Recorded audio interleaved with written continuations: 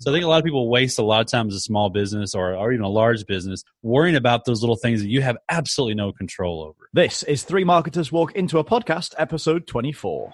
You're listening to Three Marketers Walk into a Podcast, brought to you by the fine folks at ResponSuite. Another week, another podcast, and we're back with another fantastic guest this week. How are you, Rob? I'm very well. Hello, I'm Rob. This is Kennedy. Hello. From ResponSuite. And we're really pleased to be here with you for another episode of the Three Marketers Walk into a Podcast. Can't really speak today. I said Three Marketers Walk into a Podcast. It's been a long old week, hasn't it? Lots of hard work and long hours and driving around the place. It's been absolutely mad, and the team's just working away like mad around the place as well. But yes, we've been exhibiting at various exhibitions and turning up and meeting lots of you, our ResponSuite customers, at various events up and down the country. And we're going to continue doing that. So we'll keep you up to date with which events we're going to be appearing at if you find us over on the old Facebook machine. So you'll find us over there, facebook.com/ResponSuite. And of course, speaking of ResponSuite, we're still running this 14-day free trial. So if you want to grab your ResponSuite account and actually use surveys, but with a marketing purpose, where you can integrate it with your email autoresponder and do smart follow-up with what we call mass segmentation, giving personalized email marketing communications and stories to every single person, then you can do that over at responsuite.com right now. So this week, onto the interview, who the heck did we speak to? We spoke to the lovely Scott Ayres from Social Media Labs podcast. Which is a great podcast, one of my actual favorites. I was totally flattered, not starstruck, but like when somebody who you respect, who you've been listening to for a little while, I feel like I've got a bond with this guy, and he's super smart. When he got in touch and said, hey, I'd like to be a guest on the podcast, I was like, heck yes, let's talk to him. So Scott and that podcast all operates over at Agora Pulse. Which is very, very cool. And basically, on the Social Media Labs podcast, they sit and test the heck out of loads of different things, like trialing different stuff, taking hypotheses. Hard Easy word to for say. you to say. And they test the heck out of them to see whether they're right or wrong. So Will doing this on Instagram, increase engagement. Will doing this on Facebook or Twitter, decrease click-throughs. And they run really massive cool tests. And some of the tests are absolutely, they span weeks and months and months. And so I think they did one recently, which was like over a year in the testing. It's and the lengths, it's a lot of hard work, and the lengths they go to actually do these is astounding. So he's shared some really good stuff in this interview about some of his favorite tests and the things that he's discovered, which kind of go against what your intuition or even logic might actually dictate. And of course, how you can start using tests in your own business. Now, you're probably not going to go at the same scale that they do because it's like a full-time thing, but certainly how you can start testing stuff in your business to see how it affects your results. Okay, let's get back into it. Scott, my man, how are you doing? I am doing well. How are you guys? We're really great. We're really good. We're Happy days. We're really, it's just the best of days. You know what I mean? I'm so excited to have you here with us here on the Three Marketers Walk into a Podcast. And we know, and I'm sure many of our audience know, that you are the man that's all about testing. You're always testing something. And I suppose my burning question for you is, how do you even begin to come up with the idea of something interesting to test? Well, first, it's a lot of Post-it notes and a dartboard. No. But no, really, I mean, in the beginning, it's brainstorming. Like, we literally have a Google spreadsheet that just has hundreds of ideas. Everybody on the team just kind of says, hey, somebody mentioned this in support, so maybe y'all can test it. And I say y'all a lot, by the way. We like it. We're enjoying it. So just brainstorming first. And then from there, it's more of, okay, can we actually test this?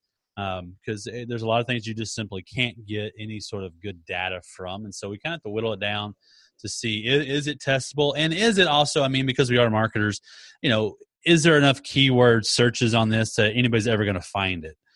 There's no sense in writing something that, 3 people in Zimbabwe are going to search for because it does you no good. So we also obviously are thinking about that as well. So that kind of comes into play. And then kind of once we get past that point, go, okay, there's enough here. People have talked about it enough. Maybe others in the social media marketing space have talked about it and given opinions on it. And then we start formulating our hypothesis on it. And I go through the whole scientific process, if you remember that from 10th grade biology. Right. Where, I try not to, do that at the end. A lot of people always ask me, do you just write that hypothesis after you've done the test to look smart? I'm like, no, because normally my hypothesis is wrong. That's what's really interesting about when we listen to your show, on whatever podcast player people might use, is you say, this is the hypothesis we're going to test. Let's see if we're right or see if we're wrong. And usually what's interesting about the hypothesis, it's usually the common sense, like, obviously this thing's going to be much better. And then you guys go out and do the testing on it. And then it's like, holy moly, like, fairly recently, you did an interesting one about Instagram with the carousels. I was like, what? Yeah, I mean, I'm not going to give that away, but if you want to know about it, you got to go and listen to the podcast episode, which we'll talk about. As a summary, Instagram carousels suck. We can just say that. Yeah. I mean, wow. You'd think all that level of engagement would really get people going. I mean, Scott, what type of things are actually worth testing in the first place? And more importantly, where do you see people wasting time testing stuff in their own businesses? Because obviously you're testing stuff and you're sharing the results with the world, which is amazing, by the way. But for sort of every other business who just wants to test stuff and get all the best results to use in their own business, where do you see people wasting time? So what's worth testing and what's not? We'll go to what's not first. I mean, what's not worth testing is a lot of people want to test things that are so sentiment based, based on feelings, or, why does a nonprofit get more engagement than a shoe store? I mean, there's some things you just simply can't get any data from. So I think a lot of people waste a lot of time as a small business or even a large business worrying about those little things that you have absolutely no control over. You have control over the quality and the quantity and type of content you post, and then you can kind of go from there, how you run ads. So I think there's a lot of, we actually ran we teamed up about 10 different influencers and said, hey, ask your audience what you would want us to test. And I'd have to go find the sheet. It was so random, some of the things people wanted us to test. Like, why do people click the heart more than the like button? I don't know. It's just what they click. So there's no way to test some of that sort of stuff. So the things you want to test, and where I focus most of my work on is, what happens when I do a certain thing? How can I get more reach or impressions or engagement? Not necessarily some of these things and I do that because I want it to try to apply to everybody. And so I can look at reach even on a page that's very small, and kind of get a trend over a certain amount of posts or over a certain amount of post types and time. And so that's kind of where I look at reach and impressions. And I think the other biggest struggle that a lot of businesses have with social is they don't give it enough time. They say, okay, I'm going to do one Facebook Live, and then it bombs. And they say, well, Facebook Live must be awful. I'm not going to do it again. But they did it once, and so you have to really commit to some long-term testing. For our test, we go at least 30 days, at least. I'm trying to push 6 to 8 weeks typically on a lot of these, tests, because I want to make sure because sometimes in social, you like today, we're recording this on September 11th. Hope you don't mind we say that. But today would be an awful day for a business to be posting stuff because it's in America, the posts are going to be about the September 11th tragedy. So it kind of and a lot of the world, yeah, of course. Yeah, and so today would be not a day I'd want to test data, when it came to trends overall, because it's going to be a day that's skewed, in the insights. So you have to kind of keep those things into consideration when you're running tests and when you're posting on your own business. Give it time, and be consistent with it long enough to get some good data. Yeah, and talking of like giving things enough time, like what does make a good test? Like, how do you say we want to get this many people to go through it? Is it what is the sort of a good size of a test set? So that might be time, that could be number of clicks, etc., etc. How many do we need to do before we actually get a result that we think is probably legit? It depends on the platform for one. If it's like Twitter, I like to have at least 100 tweets in my data set before I do any sort of evaluation. And when I'm testing on my own pages, anyway. If I'm looking at global, you want even more. Facebook's gonna be a little different. It's all gonna be a little bit arbitrary because each site's I can't post 100 tweets in a week. 100 Facebook posts in a week, because no one's going to see them. Yeah. And so, Twitter is a little bit different. And so you want to kind of, for us, we have minimum standards where we try to have at least 2 different accounts on every of the social platforms that we're testing on to kind of get some sort of averages. Because we may have one account that's just doing better just because it's, maybe it's more popular, or it was just the right time of day, or those sort of things. So I use a couple of different accounts, and and I know you may ask about this later, but we use the Agora Pulse account, which is a SaaS company. So we use them quite a bit. I actually have locally, I own a bounce house business, or you guys might call bouncy castles. Over there, bounce houses. Yeah, I prefer a bounce house. A bounce house. I like the rhyming. We've got it wrong here. Right? Yeah, we call them bounce houses or moonwalks, but that's too Michael Jackson reference to me. So I have a bounce house business, which is a local small business, so it's kind of in the trenches, not a SaaS company. And then usually I'll test on like my personal one quite a bit as well. So kind of those three different sets, which is kind of a good cross section of the different sort of accounts that are out there, especially for people who are reading our blogs and listen to our podcast. So we kind of use those, and we want to go at least a month on all the tests. And, something like Instagram, probably once or twice per day is typically how we'll test. Facebook once a day. We haven't really done a lot of YouTube testing. And then Twitter, like I said, at least, sometimes I'll push it to 10, 11, 12, 13 posts a day on there to kind of see what I can get. I just ran a test right now that I'm writing on right now. Won't publish for a while on, this is a silly one almost, but there's some marketing to it. Testing emojis on Twitter to see if they cause more impressions and engagement, and then how many emojis between 1 and 5.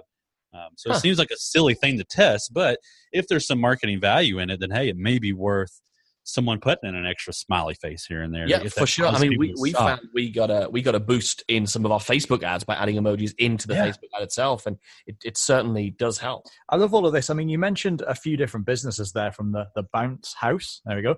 So obviously, Agora Pulse being a SaaS platform, software as a service, for people who might not know what that is. So, I mean, how do you find tests vary, between niches and markets and products? Do you find that tests that you run are likely to give the same results in a SaaS platform to an offline local business, or an info product business, or does it vary vastly? Most of the time, surprisingly enough, most of the time the trends are the same with each one of them. Now the percentages difference might be different for each page, but so what we do a couple of things to kind of answer that question. For one, they've been very similar overall, and that's why I like having a couple of different types. But then what we do, we've kind of taken the step further in the whole science thought process. We actually have a data scientist on our staff who he worked in the banking industry, I believe, in France for years. One of the smartest guys I've ever met in my life, and like a killer, laser tag player. If you ever played him, that dude you could tell he thought of the data when we had a retreat recently, and he realized how he could kill people the most, and just followed you from behind and just wouldn't let you ever shoot anybody. Anyway, that data science brain worked in laser tag, which was really funny to watch the personality. But so what he did for us is that he actually set up a what's called a statistical significance calculator, which is a geeky way of just comparing numbers and then seeing if it has what's called a p-value. And a p-value, takes all the numbers into consideration. And science-wise, if it's not at least 95% on that p-value, we can't say it's statistically significant. What that means to you and I, though, is the typical thing. We'll post something. It's maybe, okay, that one performed 20% better. We're pretty happy with that. The statistical significance calculator, which is really hard to say, it'll say no. That's only 50% difference. So you can't say this is scientific. It may happen again the next time. It may not. So that calculator really pushes us to say, okay, if it's not at least 95%, we can't put our rubber stamp on it and say this could happen to you when you do it. So that's a lot of times what we're looking at. And sometimes I'm like, I'm so bummed when I get done with the test and it's 93% or something. I'm like, it's so close, but I still can't say it's scientific enough, to give a 100% conclusion. So that's really, really important for us in the lab to make sure that we're putting out those things that hit those numbers. And there are some times where, we'll put stuff in that calculator and we can't get decent enough results. So that's why we do kind of report that, well, you know what, this one was a little bit better, but it took, 100 times more of our effort than the other. So maybe don't waste the effort for 5% increase in reach. Yeah. So that's kind of how we'll kind of spin it sometimes. Yeah. And Scott, is that there must be things you think, I wish we could find an answer to such and such a test, like some kind of test. Is there a sort of test you would like to be able to run, but you just can't? Oh, where could we start? Like I have a recent. I'm looking at my idea box and stuff that we've recently kind of said, all right, what do we want to test? Stuff like when it comes to like tagging people, like someone's asked us recently, when we tag other people on Instagram, does that bring that post up and give it more engagement and impressions? I want to test it, but it's so arbitrary because I could tag, a useless account and get nothing from it. But I tag some, major marketer and get following from it, more impressions or engagement from it. So that's one that I would love to try to I probably will test it anyway.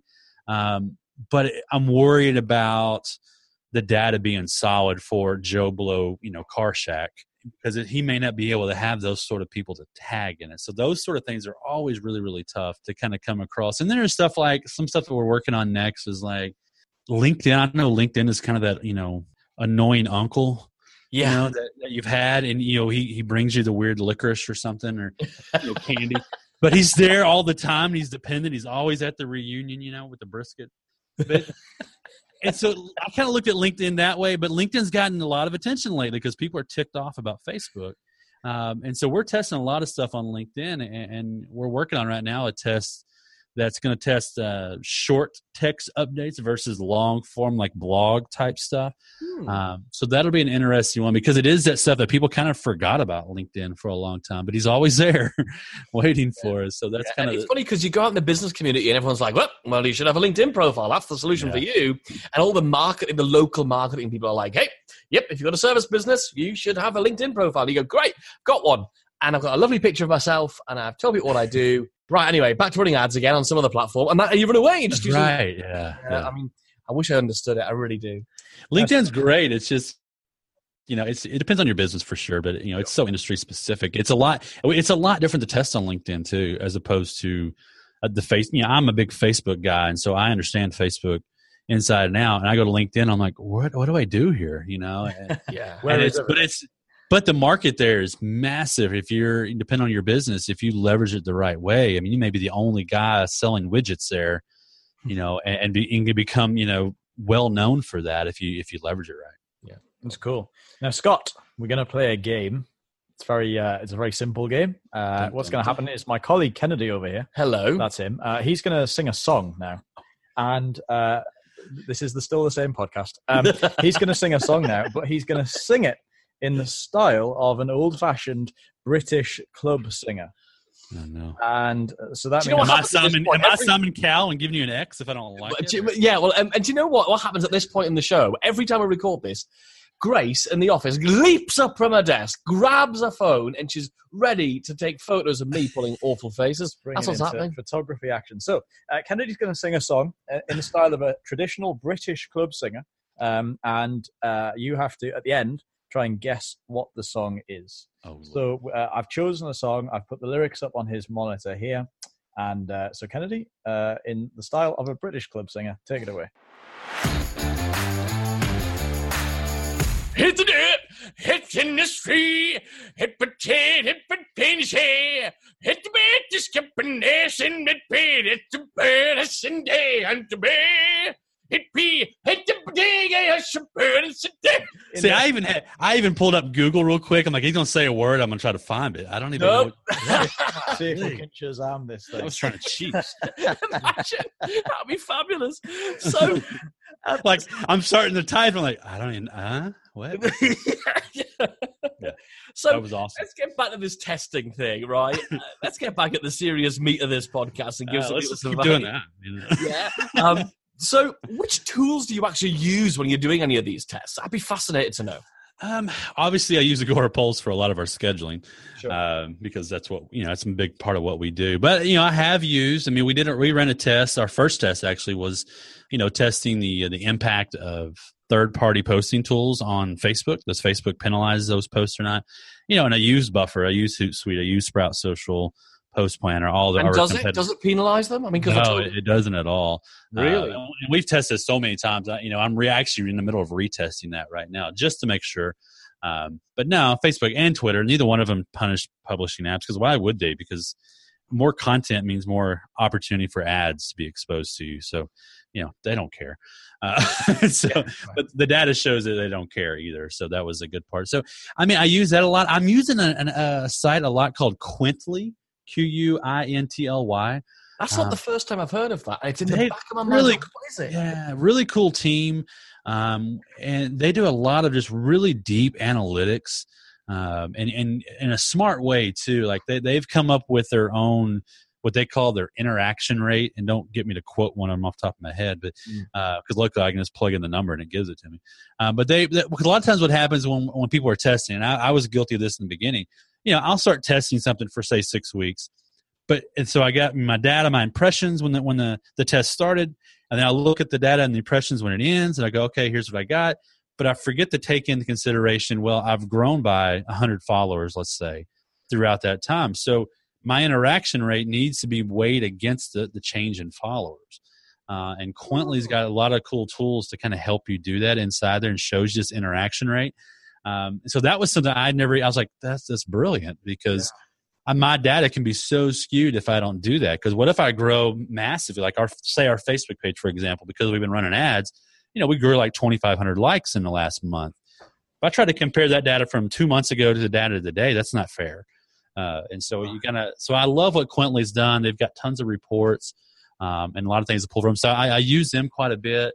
There was another one called, it was a tool that helps me pull in tweets. And kind of look at the impressions and engagement. And I'm going to get that up here in a second and tell you what that is. You put me on the spot and made me think of it. But it's a great little tool to help me look at the data from the tweets in a different way. And so that's a big one that I use. And also with the Twitter chats, I also use something called Tweet Chat. If you ever do Twitter chats, you should look at Tweet Chat to kind of keep up with those. From there, I'm not I like to try to keep things as, it was social alerts. I said social report. It was social alert. And I'll give you the link to that afterwards. So you have that. So sweet. Cool. Yeah, we'll link all of this stuff in the show notes, everybody. So if you're not taking notes, don't worry. Grace is going to take care of you on that. Yeah, because obviously I didn't have my notes in front of me. Shame on me. Social alert was a big one. And then from there, it's unfortunately a lot of this, the data you pull in, from some of these different reporting stuff, I still like to go back and just look at the raw data, which is tedious and boring and makes me want to stab my eyes. But I get better data that way, because I'm worried about a lot of times the data not being recent enough, or, has that platform put any sort of, weight, weighted it differently, or, added a formula to it. So like I just did the Twitter emoji when I was mentioning, I literally went to Twitter and looked at the analytics and pulled the number of impressions and engagement from each individual tweet to make sure it was 100% pure and nothing. Because what I worry about the most, and that's one of our biggest fears, is people coming at us later and poking holes in it. And so the best data I can get is straight from the sites itself. So I don't use a lot of those tools because of that. You've talked already about, there's some stuff you're testing again. How often should we be retesting things in order to make sure the conclusion? Yeah, the way the platforms change so quick, it's hard to give a definitive on that. For us, we're retesting our biggest, 4 per year is kind of what we're aiming at now. We're retesting our biggest ones once per quarter. I'm doing a different one. So I did a retest on Instagram carousels. I'm doing a retest on third-party Facebook apps, posting to it. So, for me, that's where I'm at. For you as a business, the trends change so quickly. You probably need to be paying attention and changing your strategy at least every 30 to 45 days. It's going to change. So you need to kind of keep up with the trends and see what is doing different, see how the platforms have changed. Don't just assume that, somebody wrote an article in 2015 about how to post something and get great engagement, that it still works. Yeah. And so you got to be careful with that, because they do change so rapidly. So for you as a business, anybody listen, I would recommend, every 2 months at least reevaluate and look at your insights and go, oh, okay, you know what? 2 months ago, we were getting this sort of engagement. Now it's gone down or up. What did we do? And do we need to go back and try again? Right. No, people get bored. Yeah. I love that as a takeaway, because for our listeners listening to this, they might be thinking, well, I haven't got a full-time team and a data scientist to sit and go through this stuff every month. But I think the big takeaway from that is at least once a month, look at what you're doing and go and assess where you got the information from in the first place. So if you think, well, the correct amount of times to post on Instagram every day is X, at least like once a month, just go and check and see if the blog where you read that has been updated, or, go and investigate. And that's a massive takeaway. Yeah. And just look at us here in Response Suite. We do a weekly meeting where on a Monday we do a thing called the Monday meeting, where we report in, or Grace reports in, all the numbers, and we look at how is that performing. Oh, hang on, why has Twitter dropped off a cliff? Like, what happened here? Or what happened with what's happened with that thing, and why has that changed, and what do we need to do about it, and who's writing about the issue? It's really important. So I think most of us are gagging to know at this point, what are some of your favorite or most unexpected test results for each of the social platforms? Well, I would say first, we'll go back to LinkedIn, because it is that one site that we forget about so much. I wanted to test post types to kind of see which post type performed best on each of the on LinkedIn compared to other platforms. On Facebook, I'd always say photos by 100%. Photos or videos are always going to perform better. The odd thing was we tested text, link, and photos, and text only updates had 1,069% higher views than the other posts. I know, it's a stupid number. I even went back and tested again just to make sure, like, that can't be right. And so we used a couple other people's accounts, and text only updates just crushed it on LinkedIn. Which was, obviously my hypothesis was absolutely false and wrong on that one. 100% wrong. But it was interesting to read, and I kind of pull back on it later. I go, okay, why is that? Yeah. And it's because it's so industry specific. It's so based around topics more than, cat memes and pictures of your lunch or your kid's first day of school, which is all the other social sites. LinkedIn is so industry specific that people want to talk about, different subjects. So you can post a text update and say, hey, what did you guys do when you had to do X, Y, Z, whatever that might be? And you're going to get a lot of response with people who are following you in that same sort of industry, or asking questions a lot. And so that was a really, really intriguing one to me on LinkedIn. A Facebook one that was kind of interesting was, I don't know if you guys remember, gosh, it's been about 3 years ago probably. Facebook kind of started going out what they were calling, the clickbait or link bait, where, people were posting, this warm, fuzzy picture, of a dog playing with a tennis ball or something, and had a link in the description, and you assume it's going to go to that, but it's going to some sort of crazy marketing funnel that steals all your info or something. Right. So Facebook said, hey, pages, if you do that, if you post a photo with a raw, ugly link in the text, we're going to diminish the reach of it, because they're trying to get people not to click on those links, because they can't tell what it is until you go there. And that's that's also when Facebook introduced the properly formatted links with, the featured image, the title, the description, all that stuff when you post to Facebook. So I assume if I put a link in photos that they're going to have lower reach, right? Because Facebook said they're going to diminish it. The odd thing was when I did link posts, traditional way link post the way Facebook wants it, did the same link with the same featured image but as a photo instead, and put the ugly raw link in the text, the photo had 9% higher reach, which it shouldn't based on what Facebook said they were going to do a couple of years ago. So either they've gotten relaxed on that, or it just failed, and that diminished reach just never happened. I don't know. But I did on a couple of different pages, the Bounce House page and our page and on a personal profile. And we found that on average, that those photo posts still had a higher reach, even though they had that link in there, and Facebook said they were going to diminish it. So that was interesting one, and I was actually kind of happy with that one. I was like, oh, good, I'm going to go back to posting those again. Maybe Facebook doesn't penalize them anyway. And so that was kind of interesting. Instagram, we've done a lot of Instagram testing, because it is kind of that, it's that platform that's still new enough and still confusing enough for businesses. They don't know what to do with it at times. So one of them that we posted, we did recently, was posting the hashtags in the original post versus hashtags in the comments, because all the quote unquote gurus that are out there have said for years that you should always, always, always stuff all your hashtags into the comments. That way no one sees it. It doesn't look ugly. Like one little quote from somebody, I won't mention, you can read, they would say, keep your Instagram captions clean by putting them in the comments. So we tested it to see, and surprisingly enough, the hashtags in the posts outperformed when we put hashtags in the comments by a pretty drastic difference. Wow. Reach was 29% higher when I just simply left the hashtags in the original post, which was a massive amount. And so what that told me was, for one, your typical user doesn't care that the hashtags are in the post. And for one, you don't see it anyway. Instagram gives you that more link to open it up and expand it. And in Instagram, like every other platform, is it gets smart when us crafty marketers figure out a way to get around their algorithm. And so what was happening was, back when everybody was giving this advice, if I went in like an hour later, 2 hours later, put a hashtag in the comments, then boom, that hashtag would resurface me at the top of the Explorer option when you're searching on Instagram. Yeah. That doesn't happen anymore now. So now that Explore feed, no matter when the hashtag was put in, the Explore feed is in chronological order based on when the post was published. And so if you don't get that hashtag on there immediately, you're not going to show up there at the top if you add it in later.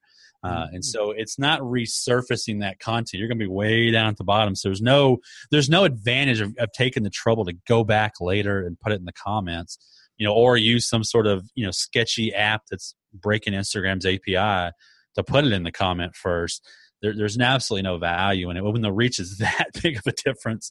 I was really shocked by that, because a lot of there was one of those tough ones for me, because a lot of my friends in marketing have taught this for years, right. To do it that way. And I'm like, oh gosh, I'm quoting them in this post too. But the science was there enough for me to say, yeah, this is 100% right.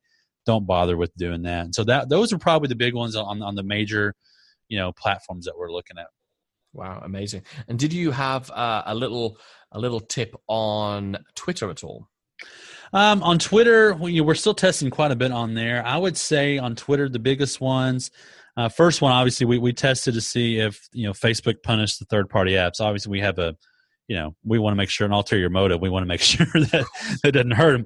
But one thing that we did test here recently on the paid side of things was a feature that Twitter rolled out a while back called Twitter Promote. I don't know if you guys have seen that, where you can go in your Twitter account and you pay them a flat $99, at least in US dollars. And for the month, they automatically promote your tweets, and they promise you that you're going to get, at least, like 30 new followers each month when you spend this $99. And so it's just kind of a set and forget sort of thing. And so it was really weird to me, because I like to control my ads down to the time. So this was kind of a weird one to test, but Twitter pushed it out there hard to users. And so when we got done with it, it was an absolute failure. I mean, by all regards, absolute waste of time, waste of money.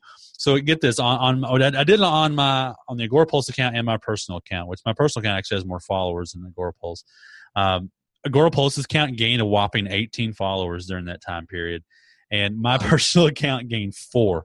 4, and that's from the promotion. Twitter shows you the data saying this is from this promotion. And then from there, the thing that was awful from there and really frustrating on a marketing side is it didn't show me what tweets they promoted, because they just kind of choose your from your first 10 tweets per day to promote, and you don't get a lot of control over it. You're just kind of throwing away $99 and saying, here, Twitter, go buy a latte. Yeah. And so it was a weird thing to test. Everybody been talking about it, and so I was like, well, let's try it. And the other part was odd enough too, was like on the Agora, on both the accounts, but especially in the Agorapulse account, like there was this steady, amount of what they showed the engagement throughout the month, and then it got to the last like 2 or 3 days, and all of a sudden it spiked, almost like someone went, oh, wait a minute, we've only spent $20 of this $99. Let's spend it real fast. Wow. And all of a sudden it just arced up at the end. It was really weird. And I'm glad we did it, because I'm like, I will make sure no one does this again, and I wouldn't recommend it to everybody. But I can go out and find followers. If we put like a dollar amount to it, this was awful. The Agorapulse account, if we put that dollar amount to the followers, it costs us $5.50 per follower.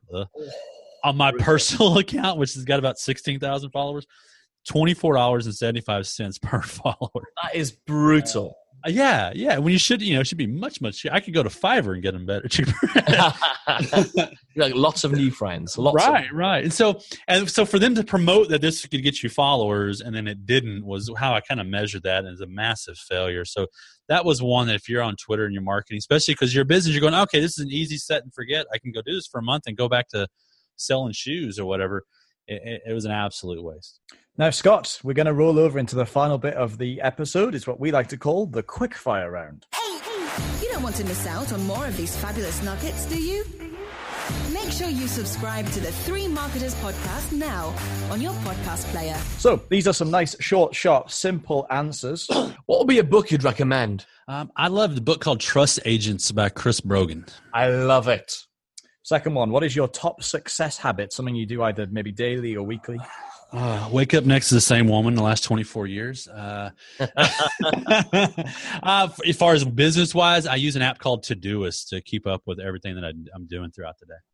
Excellent. Love it. Who do you look up to? Not a lot, to be honest with you. There's a guy named Ian Anderson Gray. I think he's a fellow Brit, and I love everything he's putting out content-wise. So Ian Anderson Gray. How do you define success? I think just being happy. It doesn't matter. It's not a money thing. It's just at the end of the day, are you happy and feel good about what you did? Here's the most important question of all. Who do you like more, Rob or Kennedy? I'm going to say Rob because he stood up this entire podcast. I don't even believe that's a reason. I'm furious. I sang on the podcast. Okay. Well, who believes in Bigfoot? Either one of you? Nobody, surely. Oh. I actually have a fan page dedicated to Bigfoot. So do you really? I do, and it gets a lot of engagement, and I make money from it. It's really funny. There you go. What do you sell? Like clippings? Big shoes. Just clippings, yeah. Big shoes. Yeah. Footprint. No, I sell a bunch of Amazon products for it. Yeah. Wow. Finally, where can people go to find out more about you, Scott? You can find the Social Media Lab. Just search Social Media Lab on any of the podcast sites. You can go to agorapulse.com/social media lab if you want to kind of see where our little room in the house is there. And you can go to agorapulse.com and sign up for a free trial of our app as well. There you go. All highly recommended. Thank you so much, Scott, for being part of this. Scott Ayres, ladies and gentlemen. Oh, standing up. I'm standing up. What an amazing chap. That was really cool, wasn't it? Like the respect you have to give that company and Scott for going to those lengths to test this stuff for us. It puts us kind of most of us to shame. I know many listeners are much more into that testing thing and probably do a lot more than we do, but we very much try to listen to people and don't actually do the literal testing. Obviously, we're still looking at our numbers all the time, but to go to those lengths is really admirable. I think the big lesson you can really take out of this is that sometimes it's doing the stuff that goes against the grain. You shouldn't just follow the crowds. Sometimes it's the stuff that's completely counterintuitive that actually works. The stuff that they're saying works doesn't. Exactly. But the other big thing that comes out of it is Scott's only found the stuff that really works for him with his audiences on his accounts. They are really good ideas and springboards for all of us to go and test for us because our audiences are going to be different than Scott's. Our accounts and our platforms are different. The things we're promoting, where we're trying to move people through, are different. Our offers are different. So there's some really good springboards for us to go and check out. And if you haven't already checked us out, make sure you do that over on all of the social media platforms. Exactly where, Robert? Just search for Response Suite and you'll find us right there. And we're still continuing our Club Singer contest. We'll be announcing the prize just next week, and we'll be continuing it for a little bit longer. But you know that lovely piece of me singing on the podcast? We want you to get involved. So record yourself on video doing the Club Singer singy bit and tag us in it, Response Suite, on the various platforms, on the Instagram and the Facebook and the Twitter machine. And we would love to try and guess what it is you're trying to sing. And, of course, the best performance will hook you up with something awesome. Please do, otherwise Kennedy's going to win it. Nobody wants that. Of course, if you haven't already, and we know who you are, make sure that you leave us a comment, a review on your favorite podcast player. Really helps us out. And also, we really want to know and really care about what you think about this and the big takeaways you got from this episode. It also lets the presenter and our guest know what you got out of it too. All of the show notes from this episode, you'll find Grace has put them all over together at blog.responsesuite.com/024. That's it for another week. We'll be back right here and we'll be playing right in your ear hole once again. Ciao for now.